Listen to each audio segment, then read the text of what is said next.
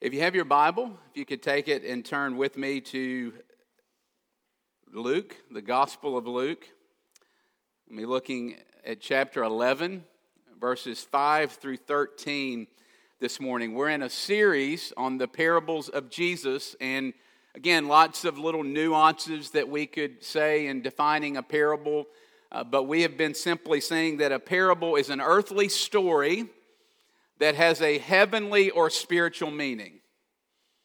And in verse 5, Jesus tells us earthly stories about fatherhood and about friendship in order to teach us something heavenly or teach us something spiritual. This morning, Jesus teaches us about prayer, and he teaches us what God is really like through these stories. And so follow along with me as I read Luke chapter 11, verses 5 through 13. This is the word of the Lord.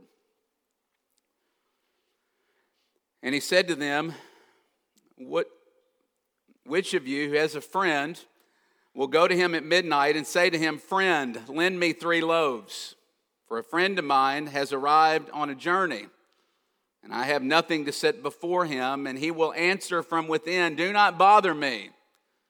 The door is now shut. My children are with me in bed. I cannot get up and give you anything. I tell you, though he will not get up and give him anything because he is his friend, yet because of his impudence, he will rise and give him whatever he needs. And I tell you, ask, and it will be given to you. Seek, and you will find. Knock, and it will be opened to you. For everyone who asks receives, and the one who seeks finds, and to the one who knocks it will be opened. What father among you, if his son asks for a fish, will instead of a fish give him a serpent? Or if he asks for an egg, will give him a scorpion? If you then, who are evil, know how to give good gifts to your children, how much more will the Heavenly Father give the Holy Spirit to those who ask him? This is the word of the Lord. Let me pray and ask God to help us through his Spirit this morning. Let's pray together. Father, we ask that you would be with us this morning through your Spirit. One of the roles of the Spirit is to convince us that we are indeed children of God and help us to experience that in a fresh and real way. And so would you come through your Spirit on this day? There's lots of, come from lots of different places this morning as we think about Father's Day. Some of us, it's a very hard day. Others, we're delighted and overjoyed. And so wherever we are, would you meet us? Would you meet us and show us how good and caring that you are, and how good a Father that you are to us as your children. Show us that this morning. In Jesus' name we ask, amen. The great reformer Martin Luther once wrote a letter to his good friend Philip Melanchthon.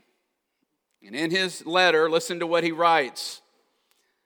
"Unfortunately, I sit here like a fool, hardened in leisure. Pray little.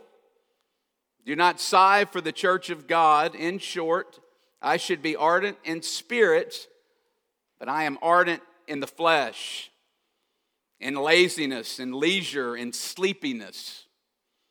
Already 8 days have passed in which I have written nothing, in which I have not prayed or studied, partly because I am tortured by other burdens." Martin Luther, the great Martin Luther. Can you relate to that at all this morning? I know I sure can. This morning we're going to talk about prayer. And I want you to know right from the beginning this morning, I will be preaching on prayer, but this is not something that I'm very good at. As your pastor, I'm one who struggles often to pray. I'm one who finds prayer very hard. And so please know that as I preach this morning, I am not coming as someone who has it all together in this area of prayer. Maybe this is not true of you this morning, but I would suspect that many of you this morning struggle too. There's lots of reasons why we struggle in prayer. Maybe for you it's like Martin Luther. Maybe you want to pray, you have a desire to pray, you long to pray, but the burdens of the world torture you. Maybe the busyness and distractions of life come and crowd prayer out of your life. Or maybe this morning when you think about prayer, you're like, been there, done that. I've prayed. I've prayed. And now I'm very cynical about prayer. Because I've prayed for a long time, for years, that God would save my child. And He hasn't. I've prayed for years that God would give me a child and bless me and my wife with a child, and He hasn't. I've prayed for many years that God would heal my marriage, and He didn't. I'm single, and I want more than anything to be married.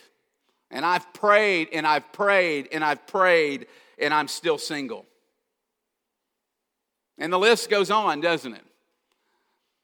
And you see, lots of times we come from all over the map in this place, in this topic of prayer.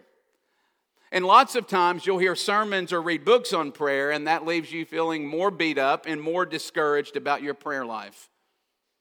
I don't want to do that this morning. And by the grace of God, I won't. My hope for our time together this morning is that Jesus might just give us something in this passage that would change us. Something that would motivate us to a deeper and richer prayer life. That Jesus might give us something this morning, that the Spirit might apply this in such a way, and I believe that He can and He will, that we maybe will move from, I have to, or I know this is something I'm supposed to do because I'm a Christian.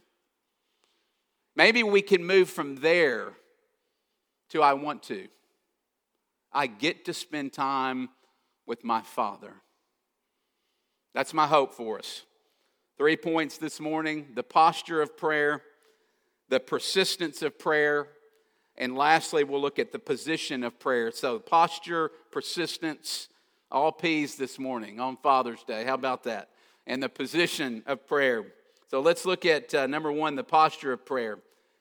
Look at verses 5 and 6. So here's the parable in a nutshell. There's this guy, this friend, who goes to his friend's house in the middle of the night. We'll call him the host. And he starts banging on the door. And at first, that sounds odd to us and strange, but it wasn't all that odd because back then, because it was so hot, they would travel at night oftentimes. And so this friend is knocking on the door, and the host opens the door, lets him in, and back then, much like today, you want to provide something for your friend. You want to be a good host. And so you provide a meal or food of some sort. There's only one problem. Look at verse 6, and this is significant, and we'll come back to it. I have nothing. I'm empty. The cupboards are bare. And back then, they didn't have 24-hour convenience stores and quick stops and restaurants and all those sorts of things. And so you'd have to start knocking. And so he went across the street or a couple of doors down perhaps, and he starts knocking on the door of his neighbor, his friend, which we see in verse 5. Friend, lend me some loaves. Verse 7, notice the response. Quit bothering me. You're waking me up. The door is now shut. I'm asleep. My children are asleep. And I'm not going to get up and give you anything. Don't lose sight. Why is the host knocking on the door in the first place? He has nothing. He's desperate. He's all out. He's needy and empty and has nowhere else to go. Look at verse 8, and this is the key to understanding the parable. At first, his friend doesn't give up, but what? He eventually does. Why? Yet because of his impudence, what does that mean? We don't use that word a lot. Maybe you're not familiar with it. It means shameless. It means a lack of sensitivity to what is appropriate. And so at first the friend doesn't give up. So translation here, at first he doesn't get up in verse 8, but because of his shamelessness, he rises and gives his friend what he needs. Don't miss this. Why does the friend rise and give the host, his friend, what he needs? Because of his shamelessness. Why is the man shameless? He's empty. He's needy. He's desperate. So what? What does this teach us this morning about prayer? Well, very simply, if you want to be a person of prayer, you must become a needy, shameless, desperate beggar. If you want to be a person of prayer. And we get this on some level because all of us have had situations in our life, and even if you're here this morning and if you're not a Christian, I would bet that you've had an experience like this where at some point you've cried out to someone for help. And you said, God, if you're out there, even if you don't believe in God, you've had moments like this in your life, an experience, and we've all had them where we come up against our desperation. And we come up against something in our life that we can't handle. Maybe it's a literal frightening situation where you were afraid for your life. I've had those. You've had those. Maybe it's a job interview, or your marriage is falling apart, or you're sick, or injured, or in the hospital, or maybe you have a child who is very sick, or a loved one. And we've had these situations where all we can do is cry out, God, Lord Jesus, help me. I need help. You ever had that situation where we've cried out like that? Why do you do that? You're empty. You're all out. You have nowhere else to go and nothing else to do. You have nothing. And it's in those moments I want to suggest that you are finally seeing yourself clearly.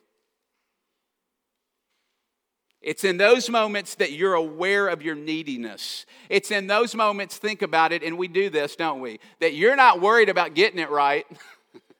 You're not worried about saying the right thing and going to God in just the right way. Y'all do this? No, you throw all of that out the window in those moments, don't you? And you're the friend banging on the door in the middle of the night saying, Jesus, come, please, help me. Jesus is teaching us here something about prayer. And that is, this is to be our posture every single moment of every day. Not just every now and then when our self-sufficiency fails us. But all of the time, this is who we are. And that is to be our posture in prayer. And now you see why this passage shows us that strength and self-righteousness are actually enemies of prayer. And it makes sense, doesn't it? Because a person who is self-sufficient and self-righteous, they think way too highly of themselves, and they're way too self-conscious and concerned with how they look. They're never going to knock on the door of a friend's house in the middle of the night. Why? Pride. They wouldn't want to intrude because it would make them look silly, like a desperate beggar. You see, if that is your posture, yes, you might pray regularly, but I would bet that you struggle with intimacy with God. Because you see, in order to have a vibrant prayer life, you must be shameless. You must be helpless. Think about it. Jesus doesn't say in Matthew 11, come to me, all you who have it all together, and who pray just right and say just the right thing in just the right way, what does he say? Come to me, all who are weary and heavy burdened. Friends, the primary thing we need is not more self-discipline in prayer. That's often what we think. That's not what you need. And over the mountain, Birmingham, you know what we need? We need to get in touch with our poverty. We don't need more classes on prayer. We don't need more techniques and books. We need to learn what it means to become a beggar. Why? Because that's where you meet Jesus. That's where you connect. Think about the parable. What made the man get out of bed? Shamelessness. That's where we meet Jesus and connect with him through prayer. Secondly, persistence in prayer. The point of the parable is not that God's reluctant and he's in bed and he doesn't want to get out and answer you. That's not the point of the parable. The parable, the argument is from lesser to greater. We'll see it again in a moment. In other words, the point of the parable is that if you can ask a friend, a terrible friend, a cranky friend, a grouchy friend, if you can ask them for help, and they'll eventually, it might take a while, but they'll eventually help you in your time of need, then how much more? It's it. That's the argument. How much more should you ask God, your true friend, who never sleeps nor slumbers, but who watches over you day and night? God, the friend who doesn't begrudgingly help you, but willingly and delights in helping you. So what? What does that have to do with your prayer life? Look at verse 9. I tell you, ask and it will be given to you. Seek and you will find. Knock and it will be open to you. If we were to dig a little deeper here, what you find is that these are present imperatives, which mean that they indicate an ongoing, continual action.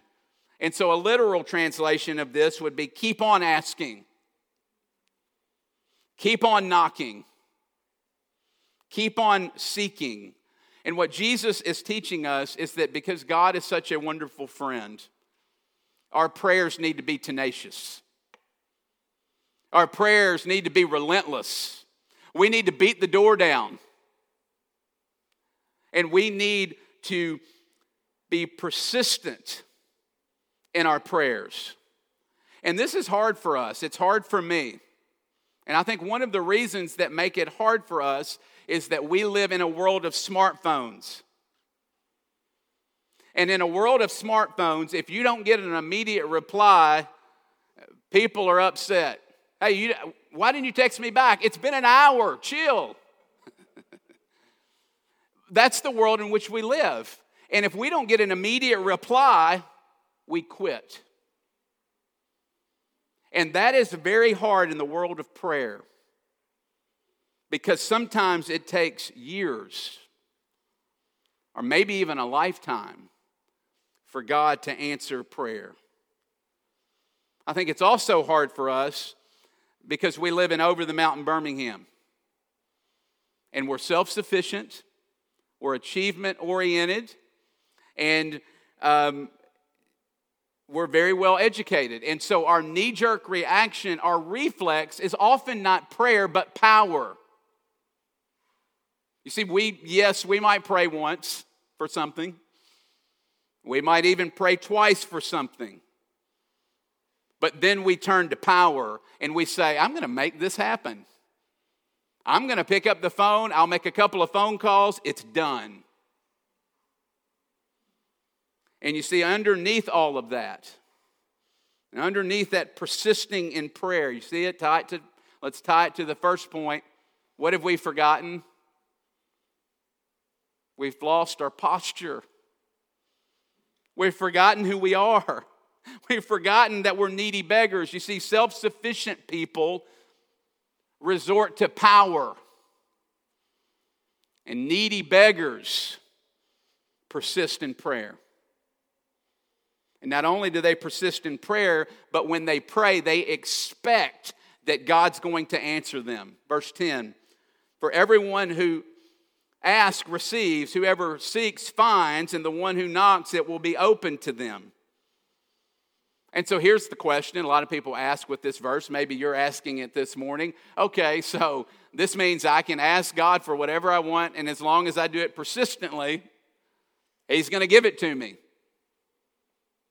Of course not. God's not a cosmic Santa Claus. He's not a genie in a bottle. He's a loving Father.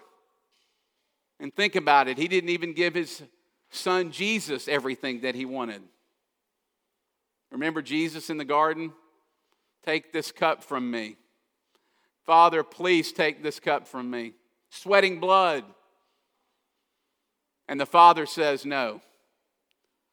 You will drink this cup all the way to the bottom. I think a helpful way to think about these verses and the idea of God answering prayer is to think about children. If you've got children, I'm sure you've been around children, you know children are not afraid to ask their parents for things. How often do they ask? Nonstop. Over and over. Can I go to the pool? Can I have dessert? Relentless. How do they ask? Boldly. Shamelessly. They're unafraid. They'll interrupt anything you're doing and pull on your arm and ask you. They're not afraid to intrude. What do they ask for? Anything and everything. Even things that are absurd to you. And that's the picture. Because sometimes they ask for things that are unwise and wouldn't be best for them. And you know that. Why? Because you're older, you're wiser, you can see the big picture that they can't see. And so that's why you don't say yes to every single thing that they ask for. You don't give them everything. Why? Because you love them. And you want what is best for them. And it's the exact same thing with God. God is not a genie in a bottle. He is a good and loving Father, and that is the key to understanding verses 9 and 10. We are to pray like children, relentlessly, boldly, not being afraid to interrupt and be persistent. And we are to expect that God will answer each and every one of those prayers, all of those prayers, according to His wisdom and kindness and care for us, His children. Some of you this morning are bitter with God because He has not answered your prayer, or you think He has not answered your prayer. Could it be the reason why is because you've been asking for a scorpion or a snake? Verse 12. And out of love for you, God, and love and God's care for you, He has not given it to you. God answers prayers, and those answers to the prayers are always right and they're always good, even when you can't see it. Tim Keller says it this way: the Father gives you what you would have asked if you knew everything He knew. Or John Calvin: God does not answer our prayers as we pray them, but as we would have prayed them if they were wiser and we were wiser. Lastly, the position of prayer. Look at verses 11 through 13. So Jesus, remember the context, He's preaching on prayer. He's told them what to pray in the Lord's Prayer earlier in verse 2. And notice He says, when you address God, you come to God and say, Our Father. And here He's just expanding on that idea of God being Father. And again, He's using the lesser to the greater argument. He's saying here, if an earthly father would never give his son a snake or a scorpion if they ask for a fish or an egg, how much more? But look at what He says. If you then who are evil, whole nother sermon, but let me make a note. He's talking to the disciples. You who are evil, In case you don't believe the Bible teaches that we're inherently sinful, here's one phrase again. It's everywhere, but it's even right here. And notice he doesn't say you were evil. You are evil. Again, another sermon. But if you are evil and you'll give your children good gifts, how much more? It's Father's Day, okay? So think about the best earthly father that you can come up with in your mind and in your heart. This passage is saying how much better? How much better is God, the Heavenly Father, who delights in giving good gifts to those who ask Him. You want to learn how to pray? You want to know the heart of prayer? Look at a father and his children. Why are children relentless in their asking? Why do they ask over and over? Why are they willing to ask for absurd things? Because they feel safe. Because they feel secure. Because they're confident in their parents' love for them. They trust their parents. And maybe this morning you hear that and you say, okay, I get that on an earthly level because we're sinners. But wait a minute, you're saying God's my Father and that I can ask Him anything and be relentless. How is that possible? God is holy. I am not. Insert the gospel. Insert Jesus. This is where you need Jesus. This is why we pray. I don't stand up here every morning on Sunday, nor do the people leading the service and say, and now I pray in Jason's name, amen. No. Jesus' name. We come in Jesus' name, not our own. Think about it this way. A Praying Life is a book by Paul Miller, a great little book on prayer. And he illustrates it and he says, imagine that your prayers are like a poorly dressed beggar reeking of alcohol and body odor. And you're approaching the king's palace. And you get up to the gate, there's bars on the gate, and the guards stiffen because your smell has preceded you. And you say, you manage to get out a couple of words, I'm here to see the king. And the guards say, yeah, right. And they grab you by the arms to escort you away. And you manage to turn and get out just one word, just to whisper, Jesus. Jesus. I come in the name of Jesus. And it's in that moment that the palace comes alive and the guards actually bow down to you and say, come on in. And the lights come on, the gates open, you're walking down the hall to the king's chamber, and the doors come open in the throne room, and the king gets off of the throne, and he runs down the hallway as fast as he can to greet you, and he throws his arms around you and says, my daughter, my son, welcome. You see, the name of Jesus gives us access, royal access, into the very throne room of God. Friends, Jesus is not simply the Savior of your soul. Yes, of course He is, but He's also the Savior of your prayers.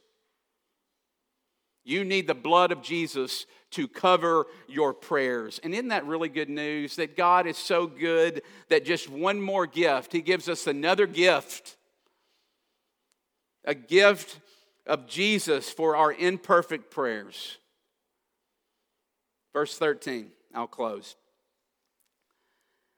He ends by saying, how much more will your Father give the Holy Spirit to those who ask Him? That's an odd way to end a section on prayer, and it's different than Matthew's account of this, where he said, how much more will the Father give to those who ask? He doesn't mention the Holy Spirit, but Luke does.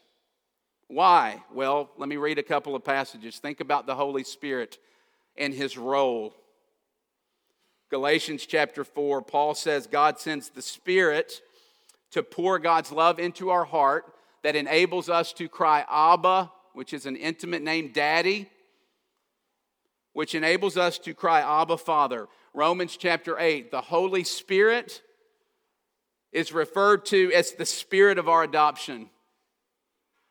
Romans chapter 5, His love has been poured in our hearts. How? Through the Holy Spirit that has been given to you. Let me say it another way. The work of Jesus, His death and resurrection, secures your adoption. The work of the Holy Spirit deepens your experience of that adoption. The Holy Spirit has other roles, but one of His main roles is to remind you that you are a beloved child of God. Do you need that? I need that. We need that, don't we? Because by 3 o'clock this afternoon, we'll start living like an orphan when we're actually a child of God. And the Spirit is to make that experience, that truth that you belong to Jesus as God as His child, to make it real. It's interesting here, another detail, the word ask is a continual action in this passage. That's interesting because it means that we need to continually ask for the Spirit's influence to extend in our lives so that we will stop living as orphans and start living as children of God. Tim Keller again says, "Who dares to wake the king in the middle of the night? Who dares to enter into the king's presence without being summoned? Only his child. Only his child can do that. Only you, if you're a Christian this morning, can do that. What great love the Father has lavished on us, that we should be called children of God, and that is what we are. Friends, when that gets inside of you, you will go boldly. You will go audaciously and shamelessly to the throne of grace, and you will persist in prayer, and you will pray not because I've got to, because that's what good Christians do. No. You will pray because you want to, because you get to spend time with your Father and friend. Let's pray. Father, thank you for making us your children. Would you forgive us, forgive me this morning for living like an orphan instead of your child? We're thankful for our adoption this morning. Holy Spirit, make our adoption more real to us through your Spirit and through this table this morning. In Jesus' name, amen.